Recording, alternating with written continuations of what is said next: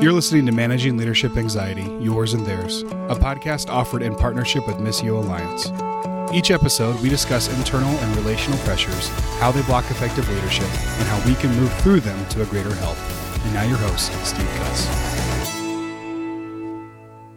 Folks, recently I had the incredible privilege of sitting down with Ruth Haley Barton, the author of, among other books, Strengthening the Soul of Your Leadership. She reached out to see if I'd be interested in having an ongoing conversation about the integration of systems theory and soul health on her podcast of the same name, Strengthening the Soul of Your Leadership. And having recorded it, we thought it'd be really great just to put it on both of our podcasts. So this is primarily an interview that Ruth is interviewing me, but really the spirit of it was a conversation. I think there's so much great stuff that Ruth offers here that just thought I'd share these next several episodes with you as we wrap up this season of MLA. So hope you enjoy. Well, welcome back, everyone. And I'm here again with Steve Cuss, and we're working with this topic of managing leadership anxiety, looking at it through the lens of systems theory. And in the last episode, we talked about family of origin and how we are shaped and formed in our families of origin, and how the genogram can help us to look back at these transmissible patterns that get passed down through the generations, and how helpful it is to do a genogram and to see these things very objectively, because it opens up choice where we can choose to do things differently because now we've seen the way they have been done, and we might even determine that we want to do it differently.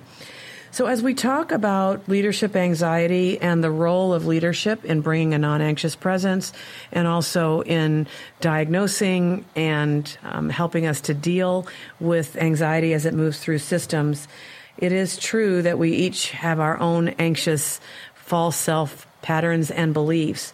And because those patterns are formed within our families of origin, we thought that the next topic for us would be the issue of family of origin, and how our false selves and our false beliefs are actually shaped and formed within our early family experiences.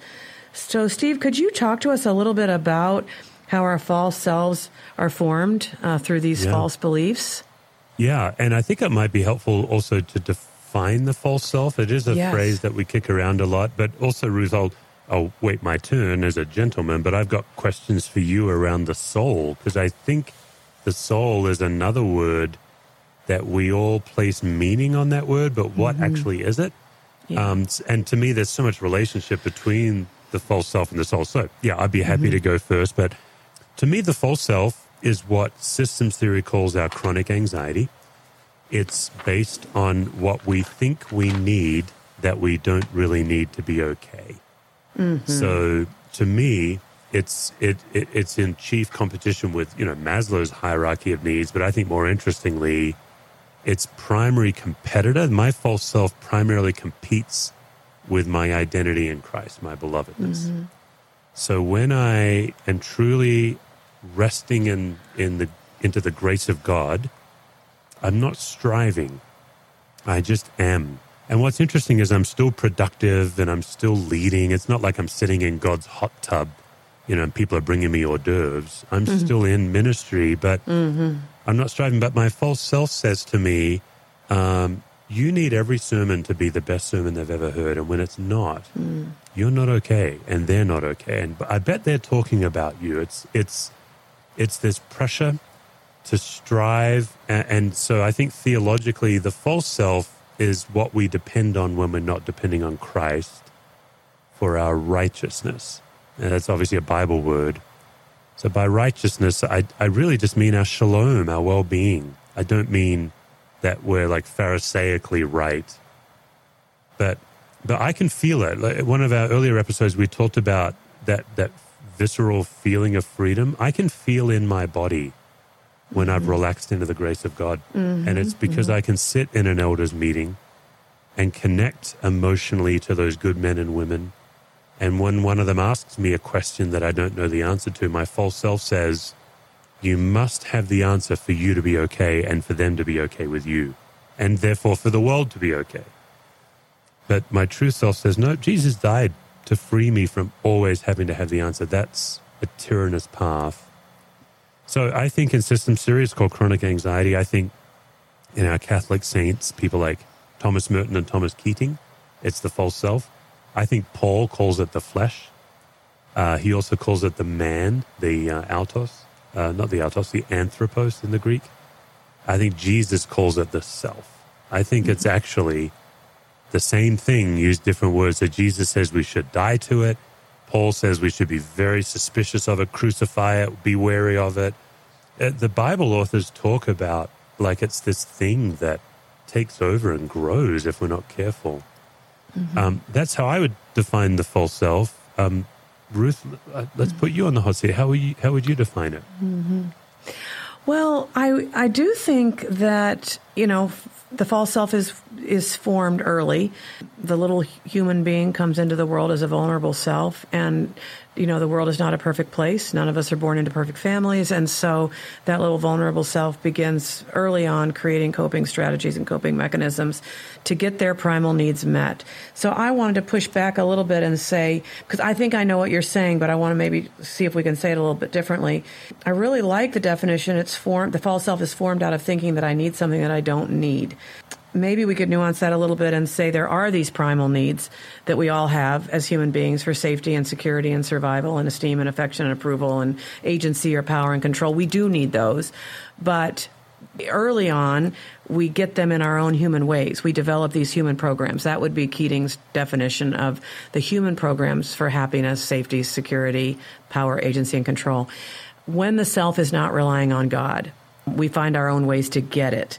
And then as we are called deeper and deeper into the spiritual journey, into the true self is able to rely on God to get those primal needs met and to know in any moment that I am relying on God. I don't have to work hard to get my needs met because I am safe and secure and I have affection and esteem and approval and power and agency in God, Yeah, that's really helpful. Yeah. So I love this back and forth with you about this because the false self is a really important concept.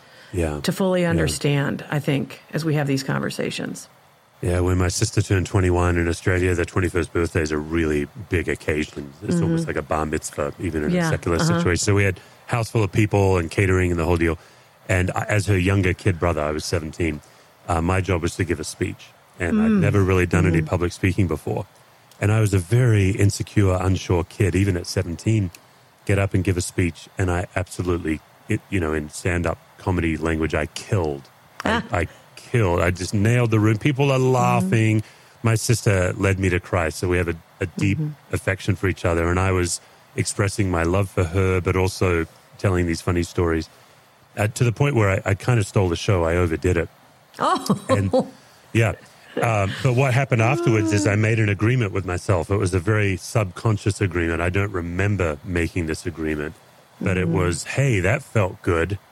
Let's find a way to get in front of people and make them laugh again or wow them with my words again. So it's no great surprise that I'm a preacher, that, and I'm not suggesting that I'm a preacher because of my false self alone. I also think I was called into the ministry, but it is interesting that every week that pulpit lures me. Am I up there for the sake of the Lord or am I up there for the Steve show? There's something about pastoring that breeds narcissism. Yes. Because every week people staring at me 30 minutes and I'm moving them or making them laugh. So that would be a tangible example of that's a fairly late false self agreement as a 17-year-old. A lot of them are made earlier, but it was as real as could be. And then what happens, I love what you were saying, Ruth, about we really do need affection and affirmation. That's true. We're not an island. But what I've noticed is when I'm living for my false self, it's an unsatiated need. Yeah. So even if the sermon was fantastic, then the next week I'm under more pressure. But when I'm actually living where Christ fills my needs, I can offer my gift of speaking without any need in return. It really is for me a tactile experience between the saltwater drinking of my false self, the tyrannous grip, versus being able to operate out of my belovedness. So that would be one tangible way I notice my false self, because it's still alive and well in my life today. It's not like we were saying in an earlier episode. We've not graduated from any of this stuff. It's definitely a journey. Yeah. Well, and the question really is who am I relying on for those things that are legitimate human needs, which is, I think, what's so helpful about Father Keating's writings is that because they are legitimate human needs, we do need to get them met from somewhere.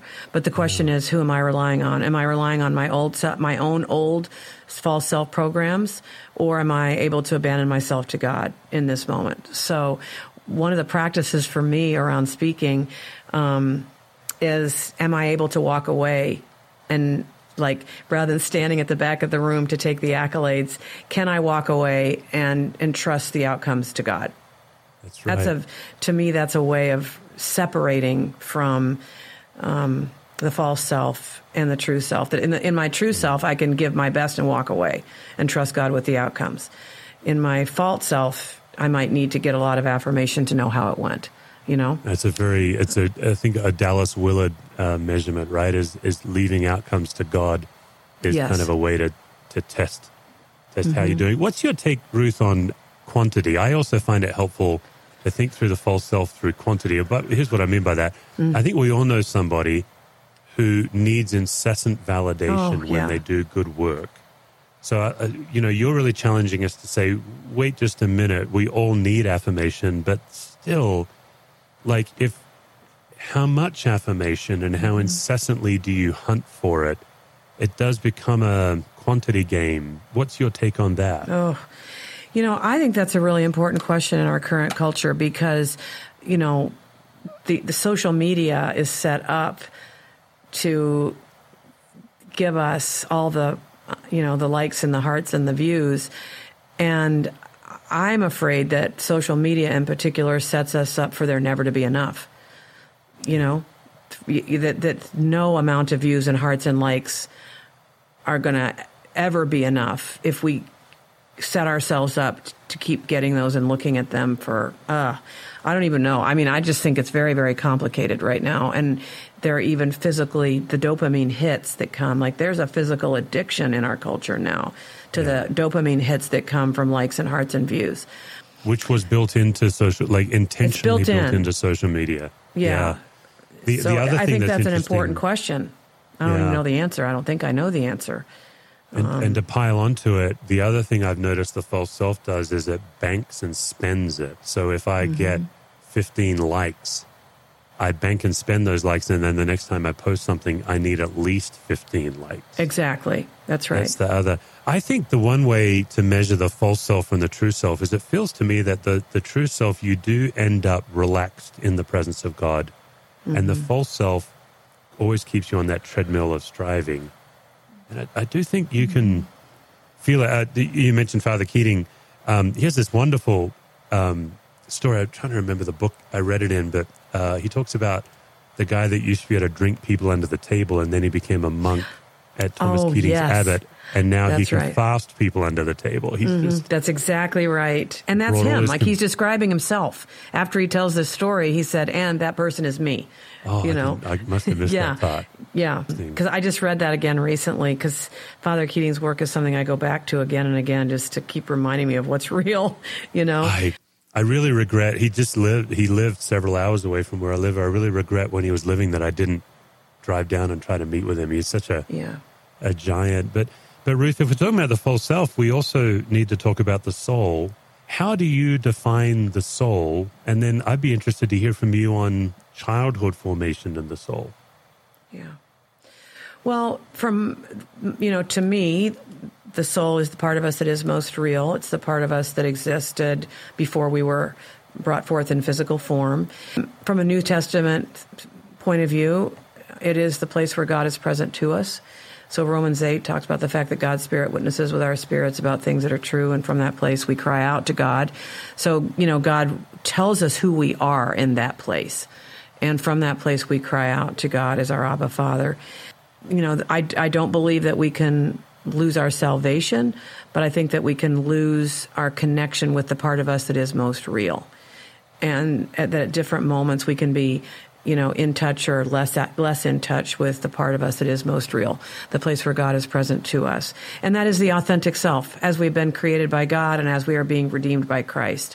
That is the soul of who we are. So I've not done much thinking about the relationship between the false self and the soul, so I'm quite curious about this. You write about losing your soul. Jesus talks about the man who gains the whole world and loses his soul. I've always read that passage one way, and I think I've been reading it in a limited way, which is some kind of eternal...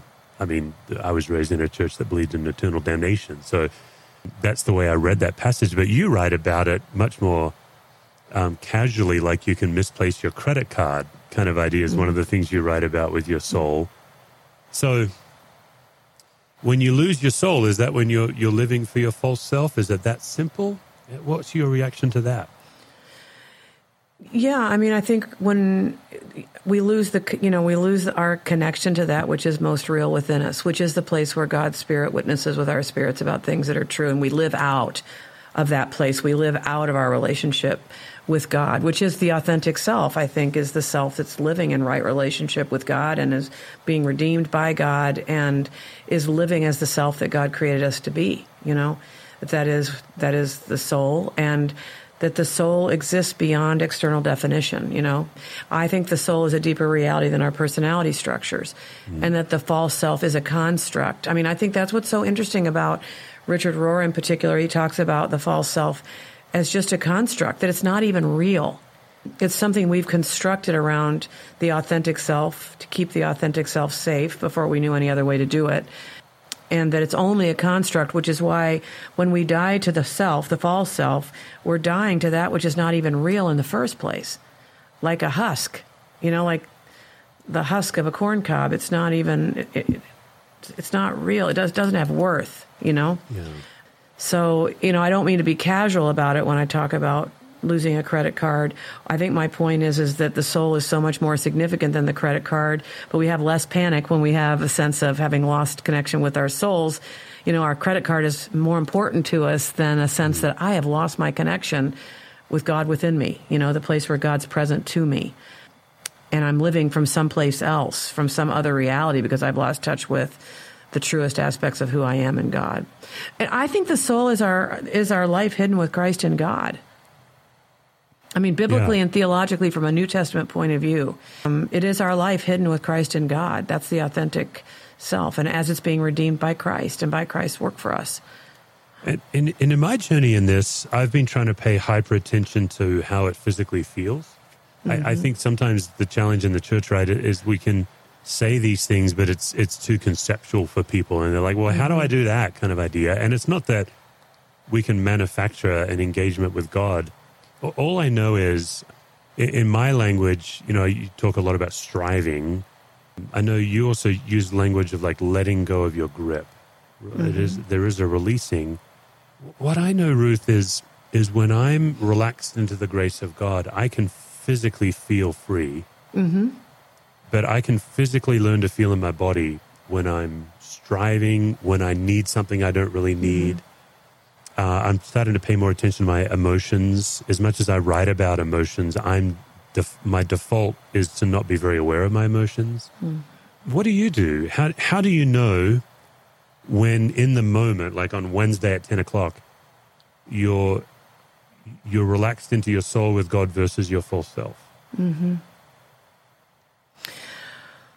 Well, I definitely, too, have gotten better over time at paying attention. To me, we mentioned the body a couple, maybe episodes ago, but that for many people who are in tune with their bodies, the first place you might feel the fact that you're in the grip or you're stuck is a visceral experience of tension or tightness, in the gut, or there's just visceral sensations that alert us to the fact that we're caught and that we're stuck or that we're on a treadmill. And that as we get more and more able to just be present to our bodies, and I believe that God has given us our bodies as almost like discerning tuning forks, discernment tuning forks. In Deuteronomy 30, God says, I've given you the choice between life and death. Now choose life. And it's not across the ocean that you should go get it. It's not up in the heavens that you should have to go get it. It's actually in your heart and in your mouth for you to observe. In other words, it's in your body. I've given you your body as a tuning fork, as a way of recognizing. And then if I can pay attention to what's happening in the body, then I might be able to attach an emotion to it. Oh, it's a fluttering in my stomach, but what it really is anxiety and worry, or, I'm feeling a tightness in my chest, but really I'm feeling very angry right now, and the emotion is second. The first thing that happens is I'm able to identify something happening in the body, a way in which I'm holding myself tight versus, like you said, being open and available to the moment. And then if I can stay present to what's happening in the body, then I might be able to attach an emotion to it. And then I might be able to ask myself, what's going on here? Am I trusting God, or am I trusting my own old patterns for keeping myself safe and secure and feeling approved of and all of that sort of thing? So that's sort of how it goes for me. So body first, and then that leads you to your emotion, and that leads you down to your belief system. Yes, and to the awareness of what's going on here, Yeah. And then at that point, I think you're ready to do some of that work of, now that I know my beliefs. I think this is the thing, Ruth, is like, to this day, I still operate out of dozens and dozens of false beliefs. Even though I'm aware of this theory and I teach it, it doesn't make me immune to adopting false beliefs that show up all the time. And that's what excites me about false self-work, is there's always an invitation to come and die. And it's hard work. The most important lesson I've learned is to be patient with myself, at least as patient as God is with me. I think a lot of us, another way we strive is we expect more spiritual progress through our own effort. I'm always wary of people who are trying to be like Jesus. So I'm always encouraging people to do more dying and less trying. Yeah. You talk about the fact that leadership, because maybe now let's focus on leadership a little bit. You talk about the fact that leadership anxiety is actually generated by the false self, which you would say is made up of false beliefs. So can you talk about leadership anxiety and how the false self is involved with that, and how beliefs sort of feed in to the reactions and the reactivity of the false self? Oh, yeah. I think you've actually already laid out for us a really good model. Is like, it begins in our childhood where we're powerless. We're trying to navigate a world. And I just want to say, we've talked a lot about childhood, Ruth, on this and the previous episode. I just want to remind our listeners, it's not about blame, and it's not about being like, I've had some people say, well, everyone, this is the way it is. It's just a real fact that children are born into an adult world, and it's difficult, and therefore you bring your childhood experiences into your adulthood. Just want to keep reminding us of that. When it relates to leadership, we have all these false beliefs about ourselves, about our organizations, whatever it is we're leading. And a lot of us think it should be further along by now. I've gone through this last year. After 16 years of being a lead pastor, I handed leadership of our church to another lead pastor. And a lot of what I felt in that early transition was grief and regret. Just, oh man, I thought I'd be handing over a smoother operation than the one I'm handing over. And of course, I was handing over a post-COVID church. So we were a limping church post-COVID. Finances were down and attendance was down. But what came up in me was a lot of false self through that process of, if you were a better leader, we would be further along. That would be an example of false self. Early in our church, we were a young, struggling church plant when I came in 2005. My false self then looked like, if I'm a good preacher, this church will grow numerically. And then Catalyst leadership will call me and ask me to speak on a stage so that I can tell them how I did it. And then on that stage, I will get up and say, it wasn't me, it was the Lord. And I will look humble to gain even more accolade. That would be a perfect example of the false self that I constructed as a leader. That all came down to preaching pressure for me, work ethic. And what I try to do with people is just ask, well, where's the good news in this belief? Because the actual true gospel is good news, and all these other beliefs are bad news. And that helps me to tell the difference. Like, is this from the Lord or is this from myself? But that early church pressure I put myself under, there was not a lick of good news in it.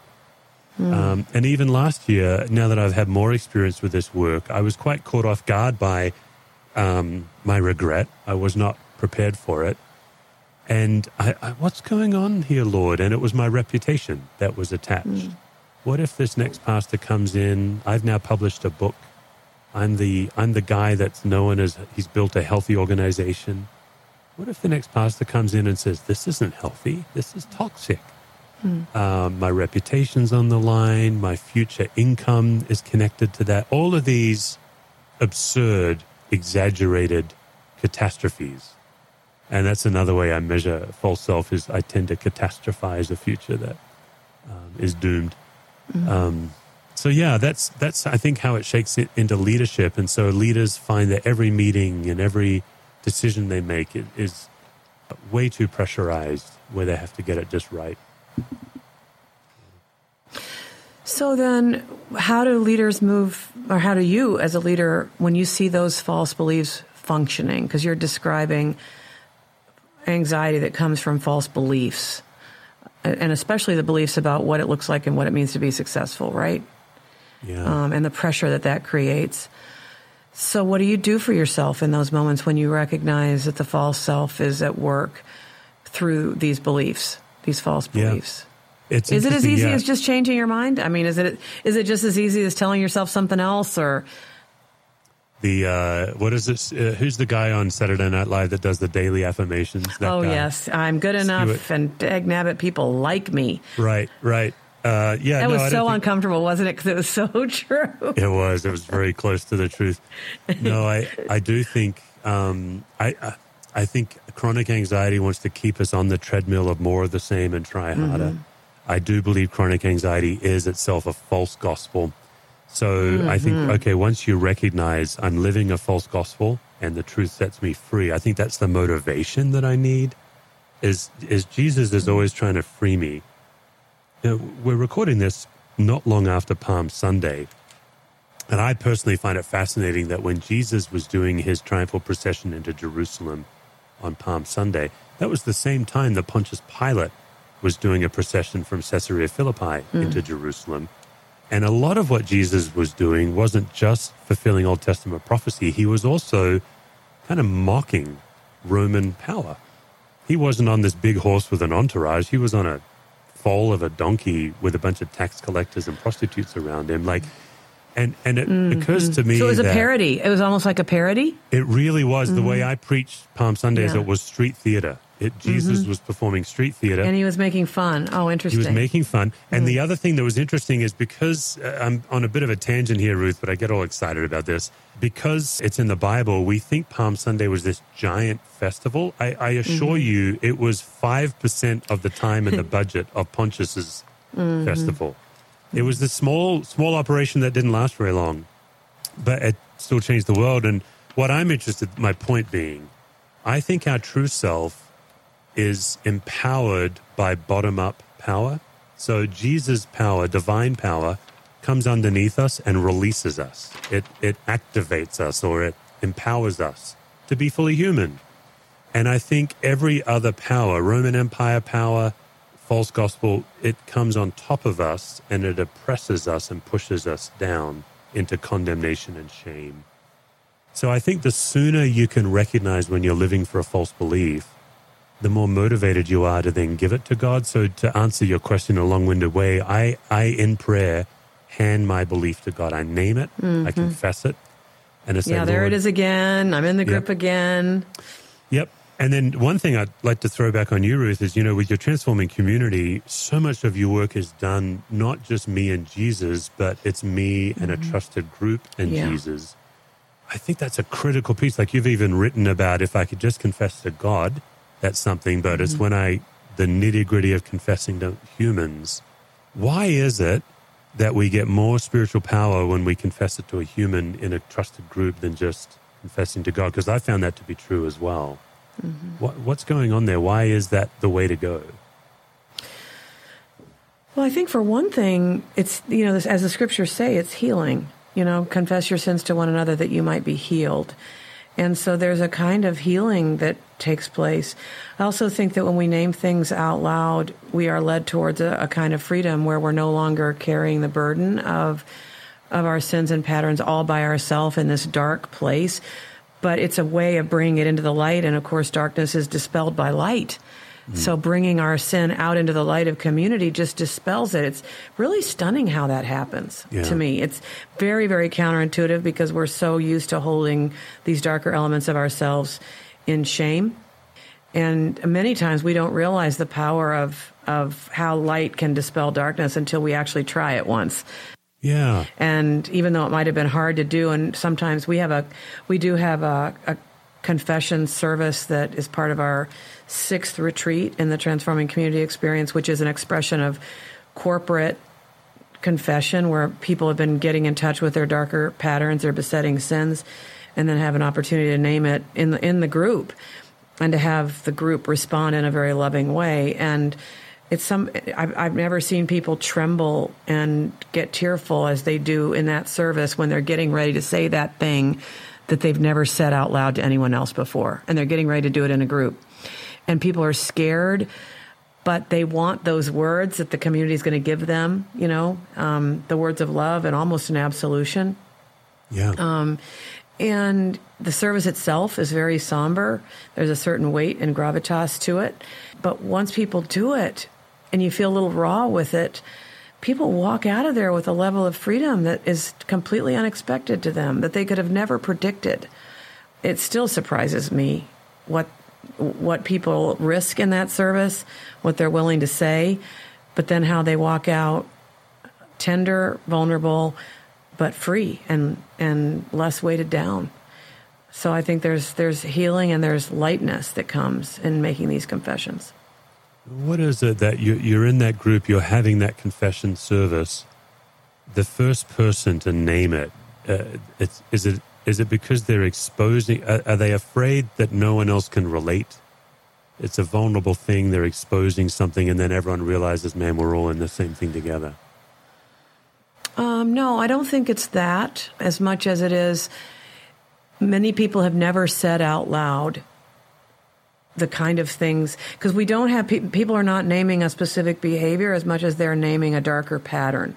So, we've had some teaching on the Enneagram. We've also had some, other kinds of teaching as well. But, like people will confess, I confess the ways I wound my life, the life of others, and the life of the world by powering up on people and always needing to be in control, by being so dramatic, and always subjecting people to my emotional drama, by needing to be seen as successful and deceiving people sometimes in my need to feel successful. I mean, they're naming a darker pattern, and what they're naming, there's a weight to it that's even more than the words can carry. You know what I mean? Because they're naming something that God has revealed to them that has really wounded them and the life of others and the life of the world. So I think it's more of the saying out loud something that you've never maybe stated out loud before.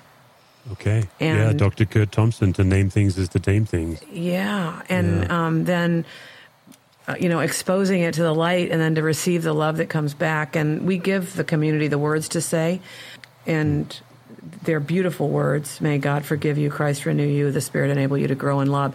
And to have those words spoken into your most tender, vulnerable moment, I mean, I don't even know all that happens in those moments, but it happens. The Holy Spirit is working in that space, and there's a kind of healing. And we know people who make phone calls right away to their loved ones and confess to their loved ones the way that they're aware that their behaviors have hurt their friendships and their marriages and their intimate relationships. And so you're naming a pattern versus a behavior, because now you're in touch with the darker pattern of your life that you maybe have not ever named before. Maybe you've never seen it either, So we're talking about false self and soul, and you've introduced a word now, sin. It's interesting to me that you're very comfortable talking about sin, but a lot of people simply do see it through the lens of morality and no other lens. I don't think that's the way you mean that word, though. No, it's not. How do you mean that word, sin? Thank you. Thank you for clarifying it, because I rarely use the word sin, actually. It's only in the context of this kind of conversation that I'll ever even use the word sin.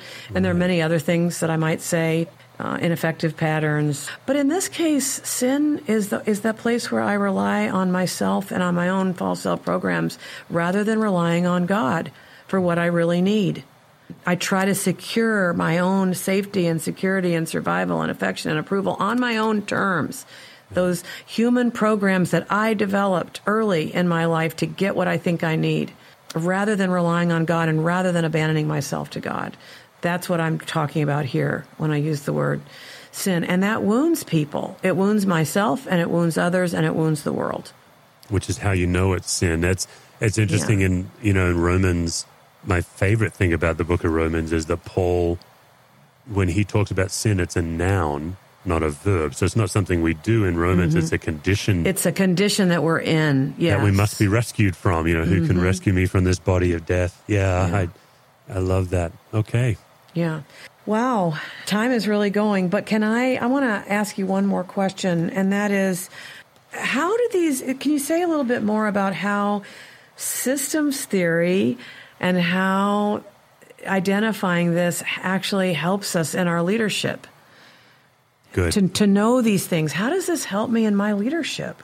Good. And, this might even be a helpful recap at this point, but the way systems theory helps is if it's basically paying attention to the spread of anxiety, and you always begin with the spread of anxiety in you. Yes. Then once you've stopped and paused and considered yourself, you very quickly discover, as you laid out for us, Ruth, where is it in my body?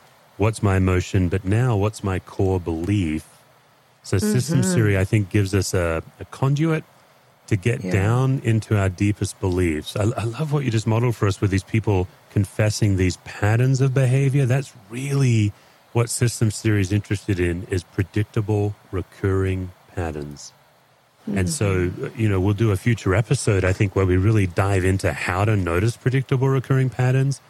But it's predictable that when I'm walking into an elders meeting, I'm tempted to always know the answer. That's just predictable about me, based on childhood and false self. And so now I've got this really powerful tool because I can die to it. I can walk into the elders meeting. Before I walk in, I can say, Lord, you know this about me. I'm going to give you this. But I can also, to your point, say to the elders, I want you all to know I'm really working right now on not always having the answer. That's right. Because I have this temptation in me, and it's a pattern in my life. That would be confession. I think this is really where a lot of people get stuck in this spiritual walk. In your life, Ruth, you kind of laid it out in your 30s where you came to the end of yourself. This, to me, is what's so exciting about this whole field, is it invites you to keep coming to the end of yourself, which is death, and therefore keep experiencing resurrection on the other side. So I think that's where systems theory helps. In this field, it's mostly the patterns in myself. I'm not really diagnosing false self in other people. That's holy ground. But if I just keep working on it in myself, we hinted at an earlier episode, what the magic of systems theory is. If somebody else is irritating me, but I'm working on myself, it's entirely possible that by changing myself, their behavior will change. Exactly. And that's that taking responsibility, which we're going to talk about in the next episode, that we're going to talk about self-leadership and how we take responsibility for ourselves versus blaming other people for whatever it is that's going wonky. Yeah. Well, I love the idea that in the one chapter in your book, in chapter 2, I think, you talk about how anxiety can actually become a gift and not a curse. Yes. Which I thought that was a wonderfully redeeming idea. That anxiety, which feels very uncomfortable, can actually be a gift and not a curse. Can you just say one more time how it becomes a gift and not a curse? Oh, it's such a gift. Yes, I'm glad you asked that, because I now use it as an early detection system. Anxiety becomes the evidence that I'm not relaxing into Christ. Yeah. And so to me, the metaphor I use is like a tornado warning. The siren goes off, and that says, hey, this thing's going on. So rather than me trying to get rid of anxiety, which will just make me more anxious, I invite it in, and I use the number one power tool to diffuse anxiety, which is curiosity. It's probably at this point that I should confess that my wife is a therapist, and I've learned so much from her. She has this training called Parts of Self. She just became a therapist a few years ago. It's a late journey for us. Been wonderful for both of us, and she has taught me. I'm not trained in this, but just colloquially, she'll talk about the parts of self, and she'll use curiosity. What's going on in me? What that part of me that's full of condemnation? What does that condemning part of me need? What does that little boy in me need? And it's just a way to pause, and then once you've gotten off the treadmill, now you can discover God's right here, I thought I was by myself, but God's actually here, and I can now work with God, and ideally a trusted group. That's kind of how it becomes an asset instead of a liability. Mm-hmm. Well, in a practice that comes to mind, like I love this emphasis on curiosity that comes through in the way you talk about these things. So if we begin with curiosity about what's going on in me there, and then this practice, that's the other side of the coin of centering prayer is welcoming prayer. Yes. Then in the midst of our curiosity, then we welcome the Spirit into this place to lead us in some new and everlasting way or some new and life-giving way. And I think those are the kind of the movements in practice right there, is that first of all, we notice it, we become curious, and then as we have some understanding of what's going on, we welcome the Spirit of God into that place. And we welcome the Spirit to show us our choices. What other choice do I have right now versus giving in to the little boy or the little girl who didn't get what she needed? And how can I rely on God here versus relying on my own human programs? Oh, I love that idea. Now that really sounds like a gift. That is a gift. It's the gift of choice and being guided by the Holy Spirit in a more life-giving way. Amen. Friends, if you're listening to this in May or June or any time around there in 2022 or afterwards, then the Calm, Aware, Present Journal is available for pre-order. We're placing orders in May, and then in June, you can go to www.stevecusswords.com, and depending on when you click on it, that'll either link you to the Kickstarter campaign for pre-orders, or if you're a little after that, it'll link you to the Capable Life page where you can place your order. We'll be delivering journals in August. As we've been saying over and over, everybody needs an intentional, proven path, and the Calm, Aware, Present Journal is a 12-week journey, giving you a new tool each week, as well as daily reflection questions, midweek pause, and then an end-of-week reflection to help you lower reactivity and increase connectedness. So if you want to know more, go to www.stevecusswords.com, and you can click through to place a pre-order for your Calm, Aware, Present Journal. For more resources, visit stevecusswords.com or missioalliance.org.